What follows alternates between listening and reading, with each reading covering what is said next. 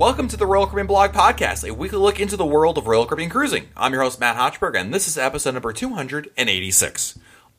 Australia is regularly voted one of the world's top cruise destinations, and if you've ever seen photos of the country, you'd quickly understand why. The endless summer weather, incredible beaches, along with Sydney's scenic natural harbor and iconic landmarks, make cruising down under an incredible experience. And while it's downright bitter cold in North America and Europe, Australia is in the middle of another big cruise season.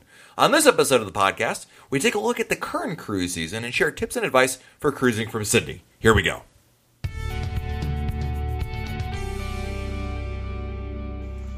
Here in North America, it may be the middle of winter, but down under in Australia, it's actually the middle of the cruising season, and Australia cruising has never been more popular, with more Royal Caribbean ships going there, and a lot more people taking cruises down under, whether they're Aussies, Kiwis, or even weird Americans who decide to go on a 24-hour flight down all the way over there for a cruise, and everyone else in between, of course. And Australia cruising is really, something that I said, it's something we haven't really covered all that much, and it was also an excuse to bring back one of my favorite guests of all time, one of the nicest people on the internet. That's how you know it wasn't Billy, by the way, because he's not nice. But we do have, of course, Pippa from Ocean Time here joining me. Welcome back to the podcast, Pippa. Thank you, Matt. Great to be back. And, I love talking all cruising as well. Absolutely. Now, and Pippa, since obviously you do live in Australia, you must understand just as well as we do here in North America, there's something really nice about being able to take a cruise that's in your quote-unquote backyard. Oh, it's the best, and especially if you live in that city. So if you live in Sydney and you can, get a last-minute deal, or just the fact that you could be home in 20 minutes, it's awesome. Absolutely. The Australian cruise season is it's a lot like the European cruise season in that there's a certain amount of months of the year in which there are Royal Caribbean ships in port, and they come down there. A lot of them maybe spend some time in Asia during the rest of the year, or some actually go over to North America. Explorer of the Seas is a great example of that. She does Alaska and then comes down here for 2018, 2019, and then of course they every year there's always a little bit of a shuffle, so to speak. So we have this year, as it's right now, we're in the middle of the cruising season in Australia. Is that right? Yes. We've got Explorer, Radiance, and Ovation down here at the moment. Awesome. So, where do these ships sail out of? Where do they call home while they're in Australia? Yep, Sydney, Australia. So it's the biggest capital city in Australia. I think it's 5 million people. And I equal it to probably New York City and maybe Miami, but I sort of have lovely memories there. But sailing out of that harbour, it is spectacular with the harbour bridge. You have the Sydney Opera House and just really great photo opportunities. And it looks like also, Pippa, that Explorer of the Seas is going to call Newcastle home in February 2019. And evidently the Port of Newcastle is doing some upgrades to allow megaships to berth in the area. That seems like something that's kind of interesting and new. Honestly, I have no idea where Newcastle is in Australia, but it's going to offer some options there for some folks who may not be able to get as easily down to Sydney. Okay, so Newcastle is about a 2-hour drive north of Sydney, and it's sort of the gateway, if you've heard of the Hunter Valley wineries. Yes. So that's a great option. I don't know if it's going to be home, though. I think it's just stopping in, like it's just a port. Oh, call in there. Right. Yeah, there. Yeah. That makes sense. Yep, absolutely. Yeah. So you've got, obviously, a Voyager-class ship. You've got a Radiance-class ship. You have a Quantum-class ship sailing out of Australia. And talk to us about, the type of cruises you're going to find in Australia. Are they longer sailings like maybe you find in Europe? Are they more like North American sailings where they're like, maybe 7 nights or maybe even shorter? What's your kind of take on that? Yeah, I'm really happy that they have the different classes of ships. There's that variety, which is fantastic. And when it comes to Australia, because they go to New Zealand or the South Pacific, it is longer cruises. So you're looking at probably 9 to 14 night cruises. They do have probably 2 or 3 each season on each ship, 3-night sailing just for a sampler to, get the new people in, get that weekend crowd. And I actually find it that a lot of Australians are moving up the Crown and Anchor membership really fast because we have those 14-night sailings. So if you do 2 cruises a year, you're going to be moving really fast. Yeah, it's funny, for folks that do take the longer sailings, it really does behoove you. And, obviously for Aussies, as well as I think a lot of Brits as well who prefer to take those longer holidays, they, you're going to rack up that status pretty quickly. Yeah, and we have, you've got the Trans-Pacific cruises, which are anywhere from 16, 17-night cruises, which are very popular. They didn't used to be, but now everyone wants to get on them, going from Hawaii to Sydney or Sydney, Hawaii. Oh, nice. That is a cool option. My parents just did a Trans-Pacific crossing from Seattle down to Sydney, so they did both legs of it. I know they break it up in Hawaii there, but they said it was an incredible sailing, and just it's definitely a different kind of cruise, but different in a really good way. Yeah, exactly. And we haven't even talked about the whole flight. So I think that was a great option for them because it's actually like an hour and a half quicker flying from Australia to America than it is from America to Australia. So I think they planned that very well. Awesome. So with that in mind, let's talk about some of the options here in Australia and some of the places. Almost like, if you're looking at anyone, a lot of this, obviously, we're in the middle of the 2018-2019 summer season, but maybe a lot of folks are looking already forward to that 2019-2020. There'll be some changes next season with some of the lineup there, but at least we've got some basic starting points there. And you mentioned Sydney, of course, the embarkation port for pretty much all sailings that go out of Australia. And what's your recommendations, Pippa, for anyone visiting Sydney? Is it a good port to stay? Is it a good city to stay in the night before? Would you recommend staying elsewhere? How do you kind of plan going out of Sydney? Sydney is beautiful. It's like I said, it's the capital city of New South Wales.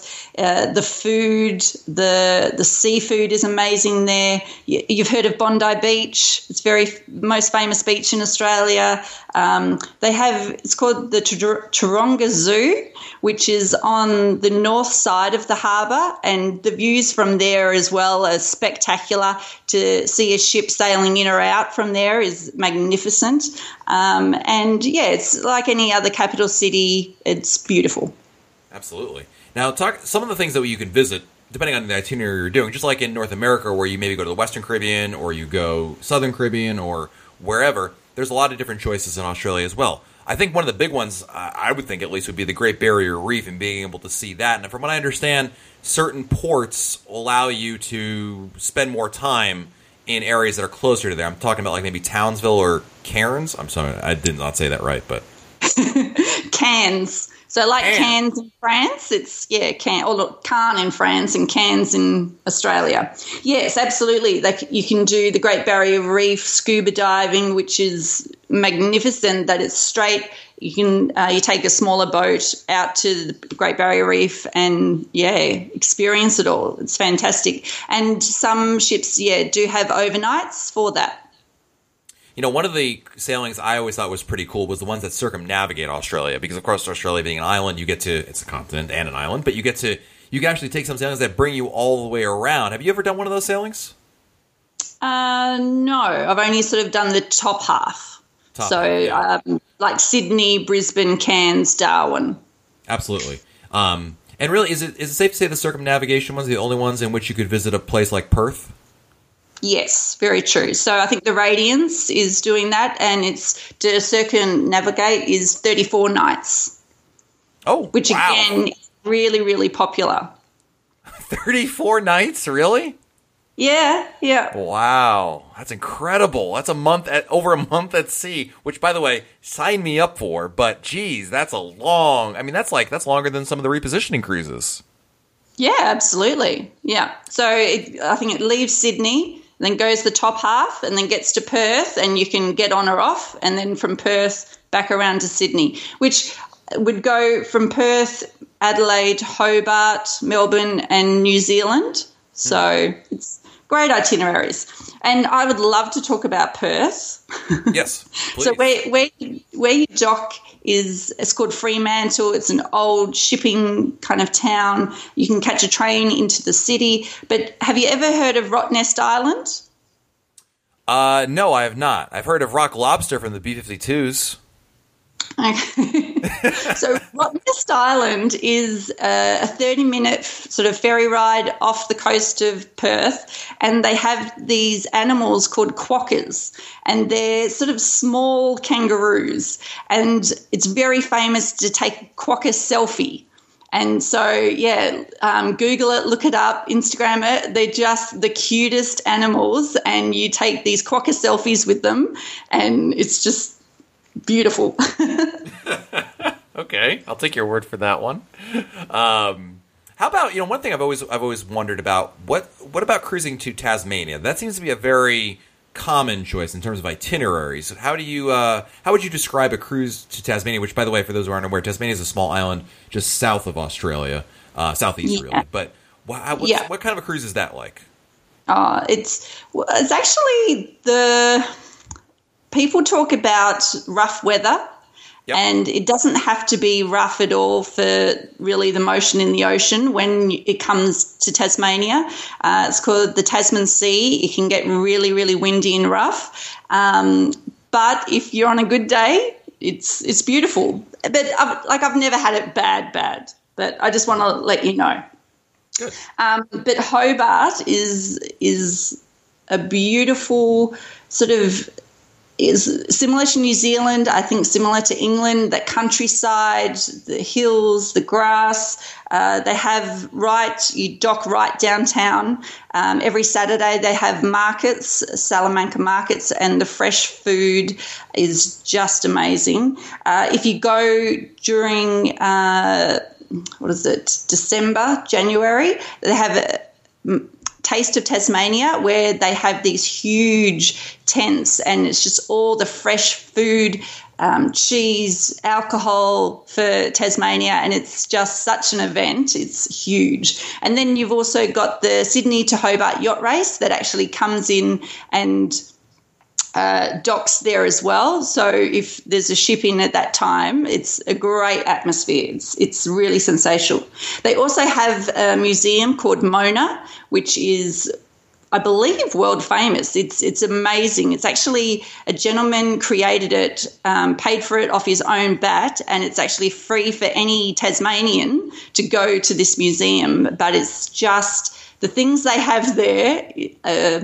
Don't want to say undescribable, but they're very out there.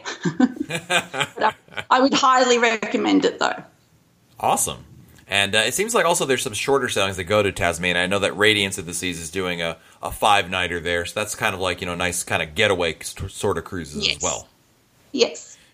Now, of course, we talk a lot about Australia, but of course, not next door, but very close by, you've got New Zealand, and obviously that's a big cruising destination as well, because a lot of Royal Caribbean ships head there just as much as around Australia. What are some of your favorite ports in New Zealand, Pippa? They've got the fjords there that, unfortunately, depending on the weather, is whether they get in or not. And some people complain because they might have cruised 2 times to New Zealand and hadn't got in there. But it's all up to the weather. You've got Dunedin, which is beautiful. Auckland, which is very similar to Sydney with the harbour. And then you've got the small towns on the east coast. So, like, not fishing villages, but just really quaint, nice little towns. Absolutely. Some really, really cool spots over there. And, I mean, just beautiful natural beauty to be seen. Not only in Australia, but also in New Zealand as well. And just... And they also have, I believe, the Hobbits, or the Lord of the Rings? They have tours of that. Yeah, cool. Would you say, here's a question for you, would you say that when you're talking about cruises down under and cruises out of Australia, would you say, is it like a 50-50 split between cruises that sail, Australia/New Zealand, and then the rest go to like the South Pacific, or the South Pacific kind of like the outliers? There aren't that many of them, but they are, obviously available.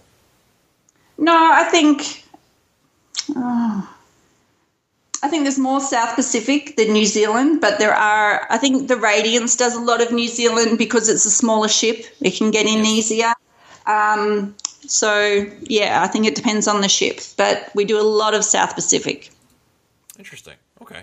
And, when we talk also about cruising in Australia, one of the things I was actually doing some research beforehand, Pippa, and it seems that I was unaware of this, that for residents of the U.S. and Canada, you need to get, before you can visit Australia, you need something called the Electronic Travel Authority, or ETA, which you can apply for online. It's kind of an e-visa, basically. Yep. Yeah, and the same for Australians when we visit America. Okay. And for Europeans, they just need to obtain something called the Free E-Visitor Visa. So it seems like there's a little different rules depending on where you live, but I would have thought I could have, if I really wanted to, and I don't want to, but if I wanted to hop on an airplane right now and head to Australia, I thought I could totally just do that. But evidently you need to... Matt, you know that you have a free cruise out of Sydney anytime. Oh, you're killing me, Pippa. It's just that plane ride. It's like... Oh, look, gosh. You can break it up. You can stop in LA. You can stop in Hawaii, please. No, that's actually worse. I don't want to get. I need to get on an airplane one time. That's it. I don't want to get on and off like 3 different times. That's it's a different kind of torture altogether to have to redo it multiple times. Also, it's really funny because the hurricane season, the cyclone season for Australia and the South Pacific is between November and April. And that's basically our cruise season. So that's a lot like the hurricane season here in North America, where it is still a time where a lot of people go cruising, but it's just it's part of the game, if you will. Yeah, people don't question it or look at it, but I've on a lot of sites and people question about hurricane season in America and when's the best time to cruise, and they're like, oh, don't go hurricane season. But any cruising out of Australia at the moment for Royal Caribbean, it's during our hurricane season. Yeah, well, and I suspect by the same token, it doesn't stop you from going. Oh no way, no, I'm there. And I was on. It might have been the Legend, and we had to change course because of a cyclone. And to me, we went to a different island, and it doesn't bother me at all. Like it is about the ship, and it's about the experience. It's not necessarily about any port in particular, because I'll get there. Yeah, and to that point, that raises a good question. So you've got essentially 3 different ships, 3 different classes of ships in Australia this season. You've got a Radiance class ship, Radiance. You've got Explorer, which is a Voyager class, and Ovation and Quantum class. So, Pippa, if you're choosing, I know everyone's different answer, but in your opinion, if you had to pick one, all things being equal, not looking at price or anything like that, this is just what would be the one you would pick and why? I would say Explorer, just because I really like the size. I like what it offers. If I was traveling with my kids, though, I would probably have to pick Ovation. Oh, so that the amenities on board really make a difference for you. Yeah, because for me, it really is about the ship as the destination, not where I'm going. Interesting. And speaking of the Voyager class, what's interesting is next year, if we can fast forward a little bit, just to take a peek at next year's season, you're swapping out Explorer for Voyager. But what's really interesting about Voyager is not only is it just that, it's just another Voyager class ship, whatever, but I think your kid's going to be pretty darn interested because Voyager is going to be, before she arrives back in Australia, she's getting a major makeover as part of the Royal Amplified program. This is the same program upgrades that we've seen with Independence of the Seas and Mariner of the Seas, and we're about to see with Navigator. Do you think that's going to factor into your decision? Absolutely. No, it definitely will be a game changer, and I think Australia is going to love it. Absolutely.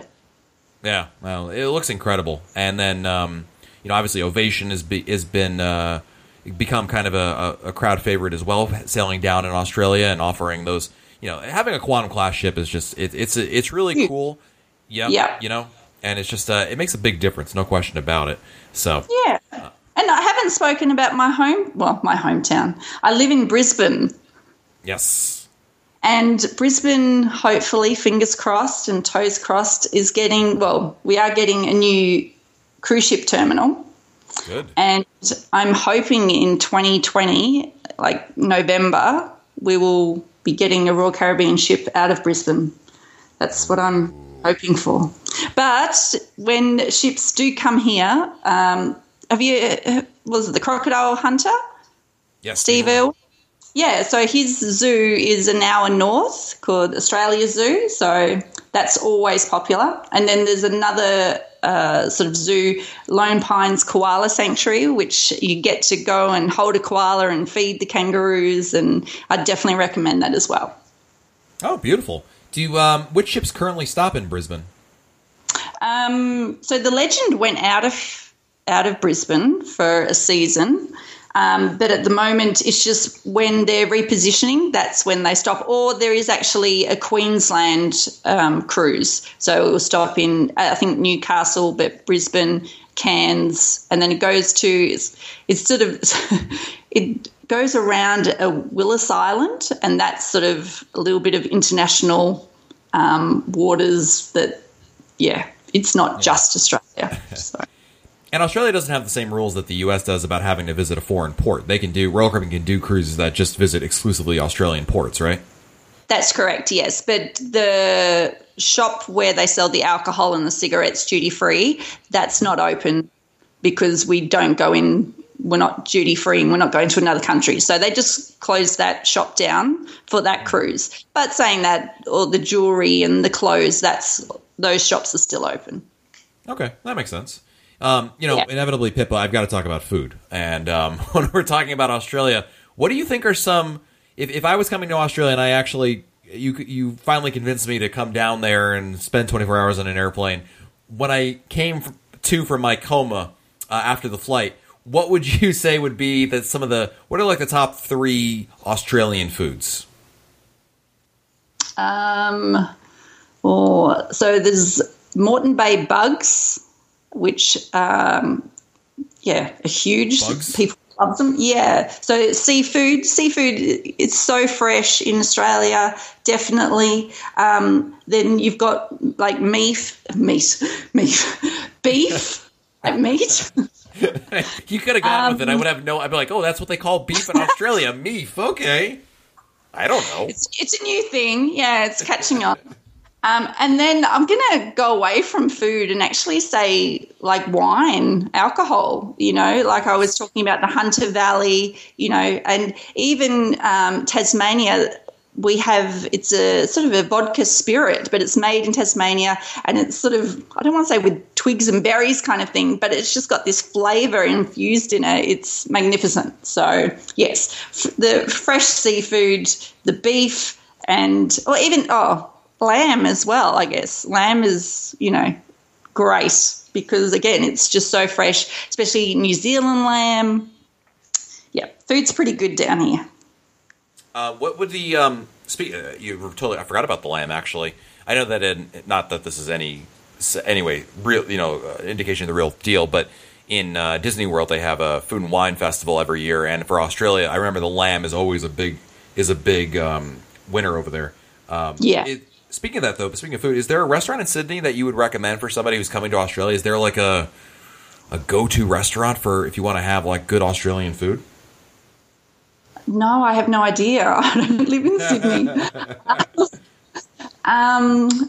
No, I don't know. There's a casino. There's a casino in Sydney called Star Casino, and they have a lot of restaurants. And then there's a couple of famous chefs. I think his name is Rockpool or something. But no, I don't know. Sorry. That's okay. We'll put it up if any of our listeners have any good recommendations for good Aussie eats down there. I would love to hear that. Please post them in the comments on this week's episode. Yes, we don't have Outback Steakhouse. Are you telling me that's not authentic Australian food? Yeah, I'd never heard of the Blooming Onion until I went to America. But saying that, I ordered, it said an Australian glass of wine, and I went, well, I need to order that. And it was huge. And in Australia, we have a responsible service of alcohol where you get very minimal drinks. So, yes, quite amusing. Well, if you're looking for some more information about Australia cruising and just cruising in general, isn't even about Australia, I do recommend Pippa's channel Ocean Time. You can find it on YouTube. It's on Facebook. Check it out, oceantime.com.au. And it looks like you've actually got a couple meetups coming up. You've got a Perth meetup in June, which is obviously not around the corner, but hey, maybe someone's going to listen to this episode between now and then and put it on their calendar. You got that, and then, of course, an event that I guess I have to come to, which is the January 30th, 2020. You've got a meetup as well. Yeah, in was it Port Canaveral? I'm a planner. I love it. I've got my holidays or vacations for the next 3 years all planned and ready, and that's why I'm waiting for the itineraries to be released. We haven't spoken about that. So what is it? Pretty much all of the world, their itineraries have been released for the 2021 seasons, but Australia, we're still waiting. I believe it's around April that it will come out. Yep, and you've got it makes you feel any better. Nobody knows the Cuba itineraries yet either, so you're not alone. It's you and Cuba. All right, but yeah, that is coming up on, and that's right. There's some more information coming up with some of the itinerary releases, and I know that I get a lot of messages, not just from Pippa, from other Aussies as well, who are always like, Matt, what's the latest on when we're going to get Australian itinerary and sailings? And hey, you're doing it the right way, Pippa. I mean, that's honest. No matter where you're sailing from. The key to getting the best deals is to, book your cruise as far in advance as you can. It really does make a difference. Absolutely. Awesome. Well, Pippa, thank you so much for joining us here and talking more Australia cruises. I really appreciate you sharing your firsthand knowledge and everything else in between. Thank you. All right. Thanks, Matt.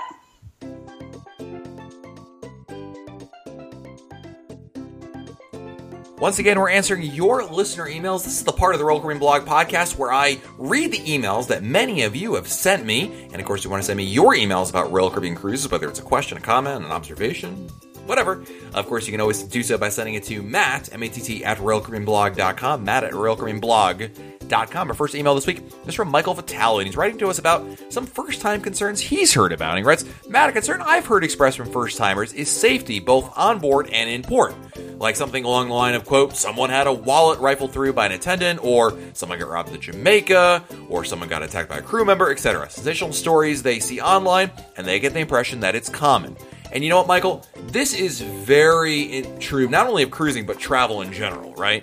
You see a story about a certain part of the world, regardless of where it is, and people just, it sticks with them. It just really does resonate with them.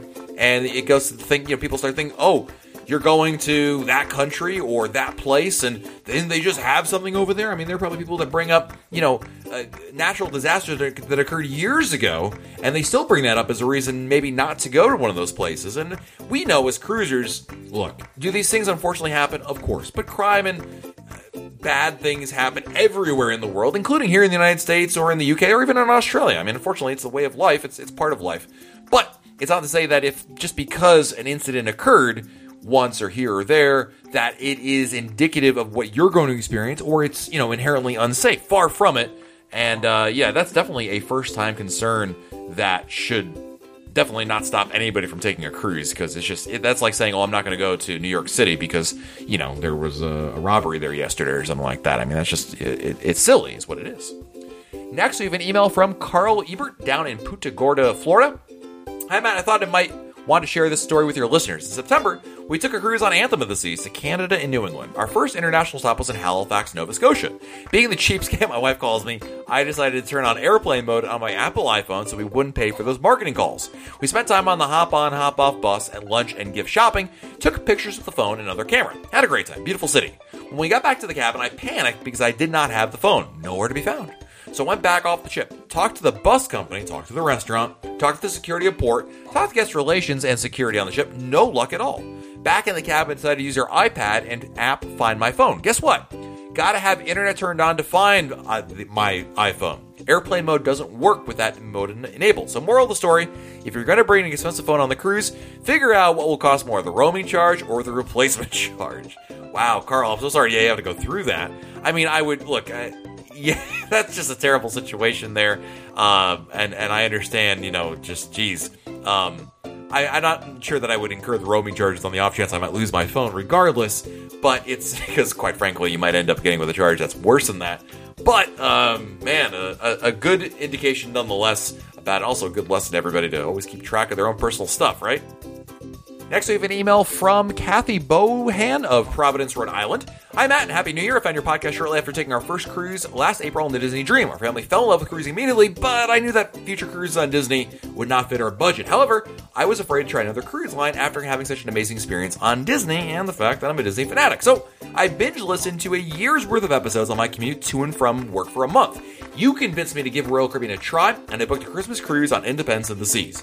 We just returned from our 5-night sailing, and it did not disappoint. It was absolutely remarkable. Our kids were aged 17, 13, and 10, and preferred Royal Caribbean over Disney, as did my wallet.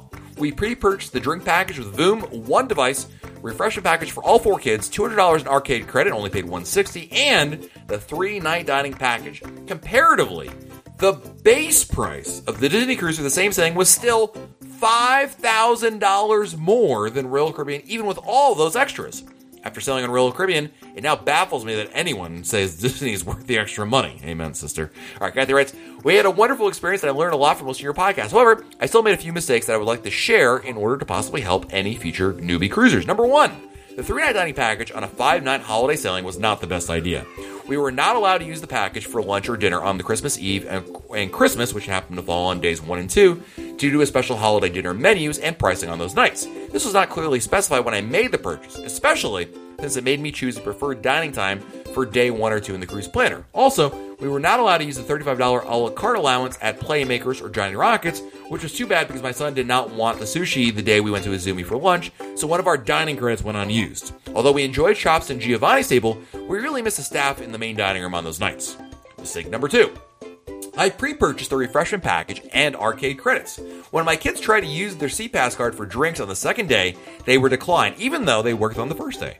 I was told I needed to activate them at guest services. After doing so, something went awry with the arcade credit, and the $20 per day spending limit was somehow lifted, which I was not aware of until after my 13-year-old spent another $30 in the arcade. I was lucky that I happened to be checking my folio while sitting in the Royal Theater waiting for Grease to begin. When I started scrolling and saw 10 transactions in a row for the arcade, I went sprinting out of the theater to the arcade to stop the madness. At $250 per game, he could have done some serious damage in the 90 minutes that the rest of us were enjoying Grease, which was amazing, by the way.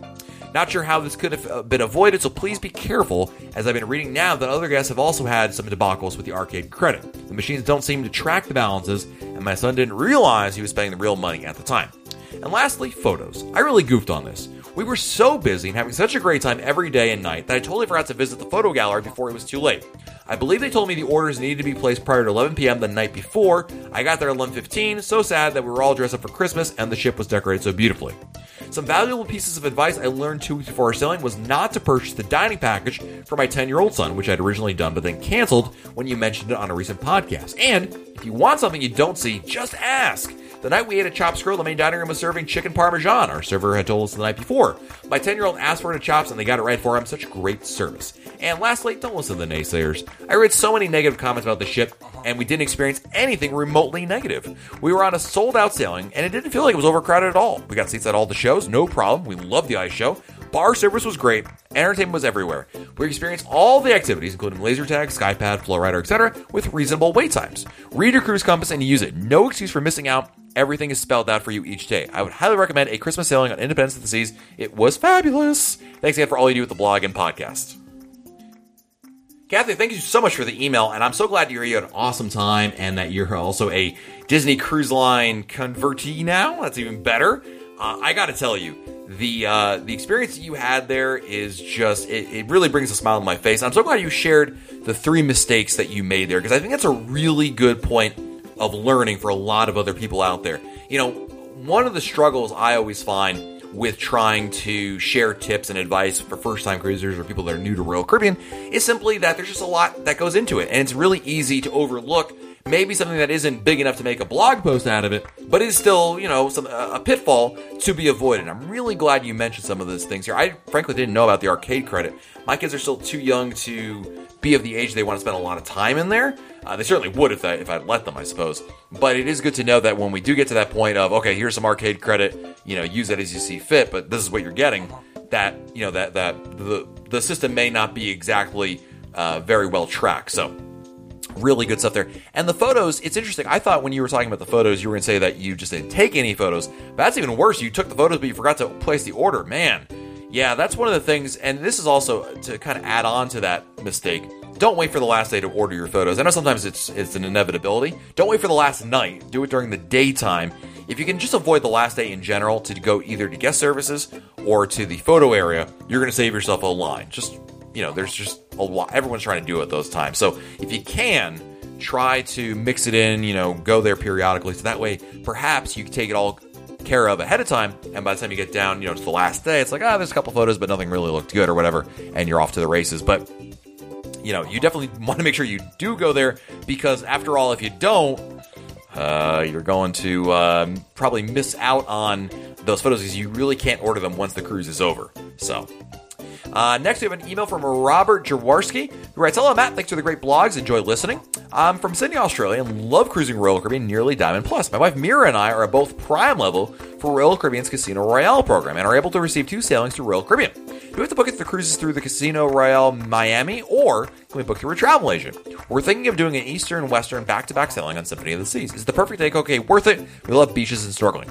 Thanks, and hope to see you down under one day. Well worth the air travel, or I can recommend doing the Trans-Pacific cruise."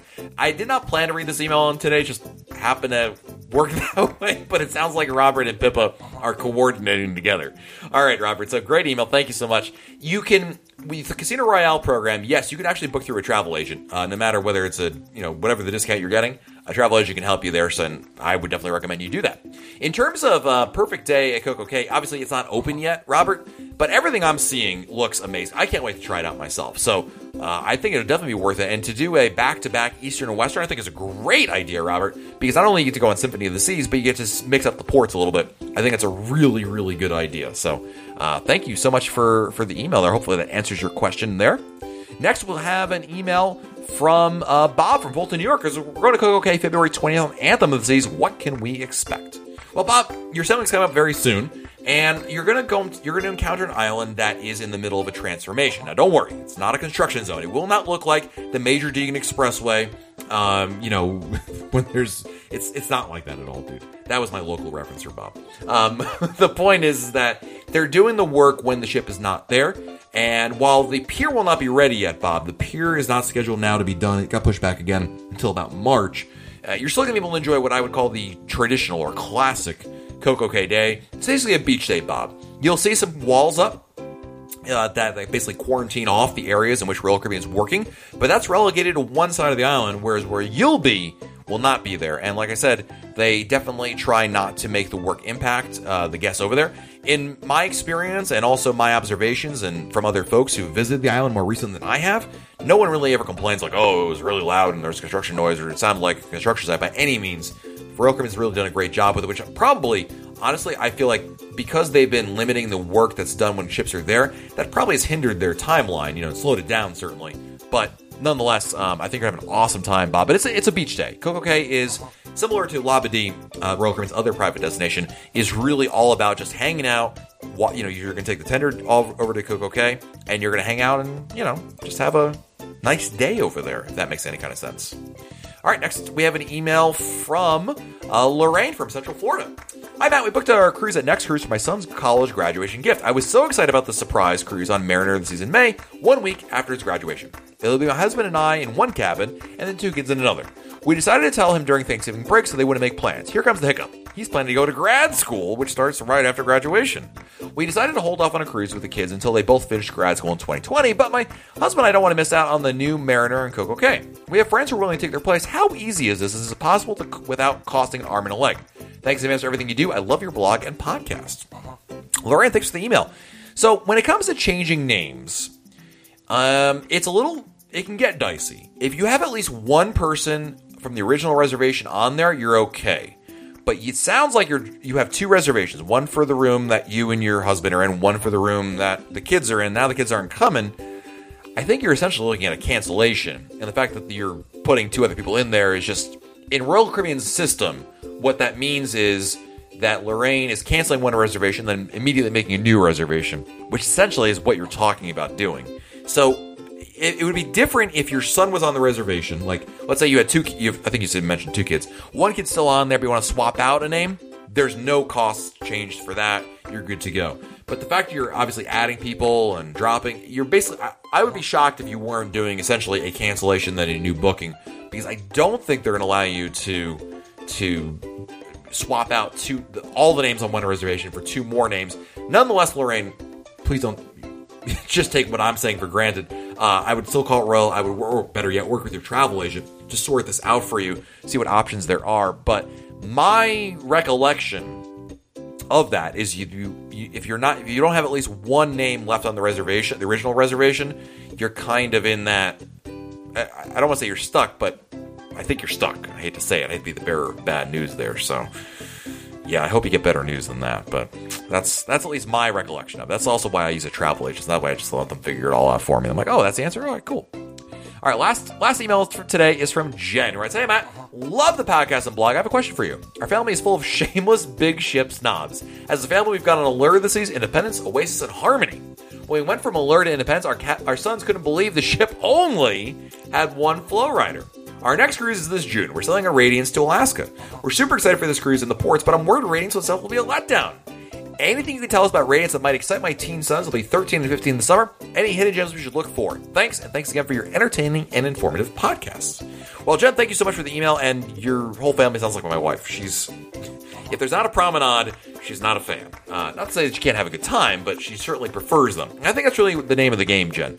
You can certainly prefer. I'm sure your kids will still prefer, the bigger ships. And that's totally okay. But first and foremost, you're going to Alaska. Alaska is amazing. And I hope that the places you'll be visiting will be of such interest and such an intense experience that you're not going to have all that much energy to go do other things on board the ship. I mean, the thing I tell people all the time about going on smaller ships is, number one, it's about expectations. You already know this, but there is no Florida. There's no promenade. But that doesn't mean you're going to have a bad cruise, but it is important to know the differences so you're not wholeheartedly disappointed by them. There's certainly still a lot of entertainment, great live music, fun events on board the ship. But, really, I love the Radiance class. I think they're a fun class of ships. They are, I love the look of them. I find quite a bit to do on there. And again, I think because of the fact you're going to Alaska and you're looking at a very port-intensive itinerary, you're not as dependent on the ship as it is when you're in the Caribbean and you're sailing to, Falmouth, and it's like, well, okay, maybe we'll do a little here, but, you're back on board before you know it. You've got a lot of sea days. That's not the case with Alaska cruises. So that may be a better way to handle the situation, if you will. So hopefully that helps you, Jen. Hopefully this email and this show was helpful for everybody. Thank you so much for joining us. And of course, you can always send me your emails about your upcoming cruises by sending to Matt, M-A-T-T, @RoyalCaribbeanBlog.com. So until next time, I'm Matt Hochberg. We'll talk again soon.